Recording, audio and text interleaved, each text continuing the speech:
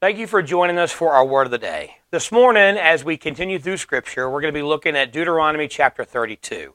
Now, as I've said before, in the book of Deuteronomy, these are just a collection of messages that God has given to Moses to deliver to the nation of Israel, the younger generation, to prepare them as they go over the Jordan River and conquer the Promised Land and receive the promise that God had given to Abraham. Now, most of this generation has been born in the wilderness. They weren't born in captivity. They didn't experience the Red Sea crossing. They didn't experience the presence of God on Mount Sinai. They didn't experience all those miracles. Now, they've experienced the miracle of God feeding them. They've experienced the miracles of God giving water, of God never letting their clothes wear out.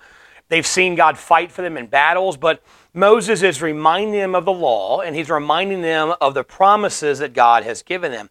And one of the best promises in chapter 32 is found in verse number 4. It says, "He is the rock.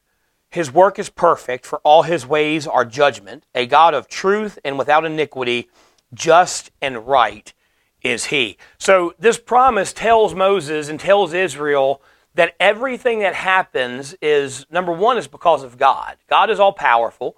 God is sovereign. And so nothing in life happens outside the hands of God. Now, that's great news for us as his children, because that means everything that happens to us, all the blessings, all the good times, all the joy, but also all the bad times, all the valleys, all the trials, they are filtered through the hand of a loving, precious Father who loves us and wants the best for us. So he's telling them, hey, when you get over the Promised Land, you're going to experience some tough times. You're going to have some trials. You're going to have some valleys you're going to have to walk through. But don't get angry at God. Don't think God's treating you unfairly, because God is just. God is righteous, and God is perfect, and everything God does is right. But he starts off by saying he is our rock.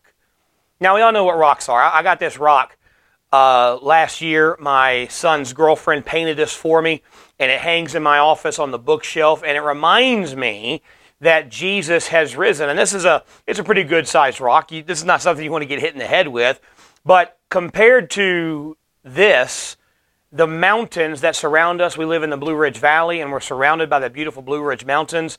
Those are also rocks, but they are enormous, unmovable rocks. If you want to move the Blue Ridge Mountains or change the topography of the Blue Ridge Mountains, you're going to need some heavy equipment, some explosives. They're steady. They're secure. They're always there. Whenever you want to go climb up on the mountains, on Mount McAfee's Knob, and overlook the valley, you can get up on that hanging rock, and that rock's always there. It's secure. It's steady. You can depend on it. And that's what God is telling us. He is always there. He's always steady. He's always the same. We can always depend on him. No matter what we're facing, no matter what we're going through, no matter what trials we're enduring, whatever we're facing, whatever we're going through, whatever valley, whatever trial or battle, or even good times, no matter what we're facing, God is always our rock. We can always depend on him. It also goes a little further. What you build a house on, you build it on a rock foundation. We know the story in the New Testament about the wise man and the foolish man. The foolish man built his house upon the sand. And now we think, wow, who would build a house on sand? But in this area, the sand, when it was dry, would become like concrete. So it was very strong and dense. But whenever it rained, that sand became like sand. It became like mud and began to sink. And so this foolish man, he builds his house on what he thinks is a firm foundation, but it's not. And when troubles come, the house sinks, the house breaks. But the wise man, he built his house on the rock. He built his house on what he knew was a firm foundation. And when the floods came and the rain poured, his house stood strong.